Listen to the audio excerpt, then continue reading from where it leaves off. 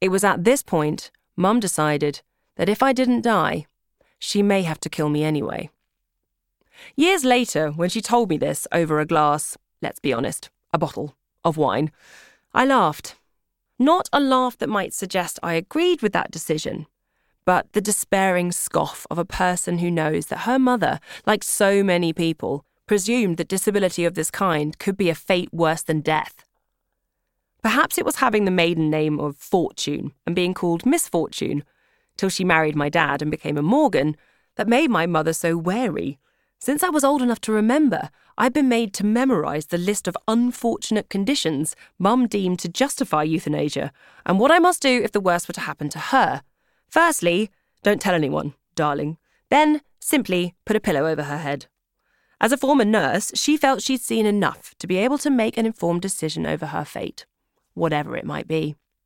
It's apt, I think, that my mum named me after Sophie's choice. Sophie, the director shouts at me now. Are you okay? Snapping back into the moment, I see 5 pairs of eyes watching me and feel tension and concern hovering in the fresh spring air. Each member of the crew has expressed their reservations about our filming at the place where I so nearly died.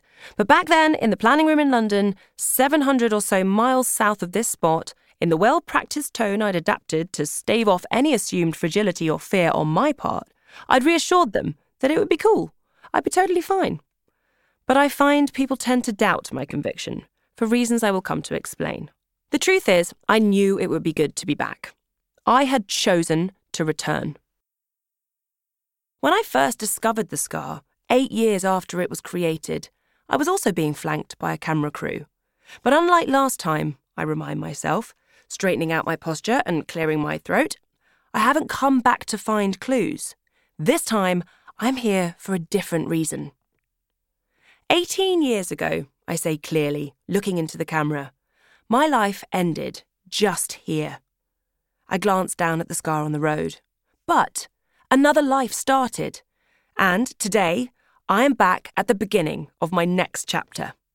The thrill that these words give me is palpable. In the decade I've been presenting on television, I've never had my own series. I'm also unscripted, and I feel liberated, a bit like being the only naked person in a room full of strangers, which coincidentally is also something I've actually done on TV, but we'll get to that later. For the purpose of the series, I have been travelling around the UK, going to some extraordinary places and meeting some extraordinary people, in order to learn about the radical changes that they've made to their lives in pursuit of happiness and fulfilment, and to find inspiration for changes that I intend to make to my life moving forward. The past year has been a particularly testing time, and the sense of achievement I feel being in front of the camera and riding my trike all the way to Scotland is almost overwhelming. I look down at my weathered black biking jacket, worn in on the mission I've now completed, and it excites me to think how awful I must look. Normally, as a presenter, I'd be a veneered version of myself, hair tonged, makeup perfect. But today, filth and grime from the motorways and back roads are splattered over me and my trike, and these are the marks of achievement I haven't wanted to wash away.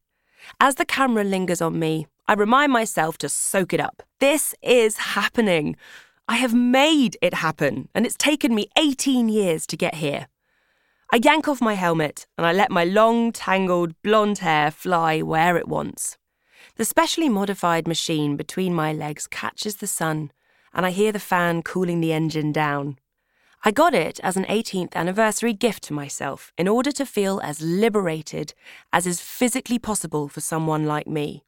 And sitting astride it, exposed to the elements, with so much power in my hands, having ridden to the summit of my wildest dream, at the place where one life ended, I wonder if it's possible to feel more alive. Suddenly, from the Royal Air Force Base beside us, a Typhoon fighter jet launches down the runway and off into the sky, screaming overhead.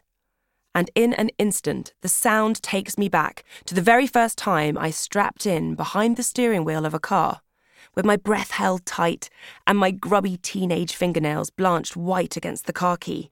I was gagging for the invitation to start the car's engine when one of these fighter jets, chasing the wind that whipped through the clouds above, erupted over the top of my head.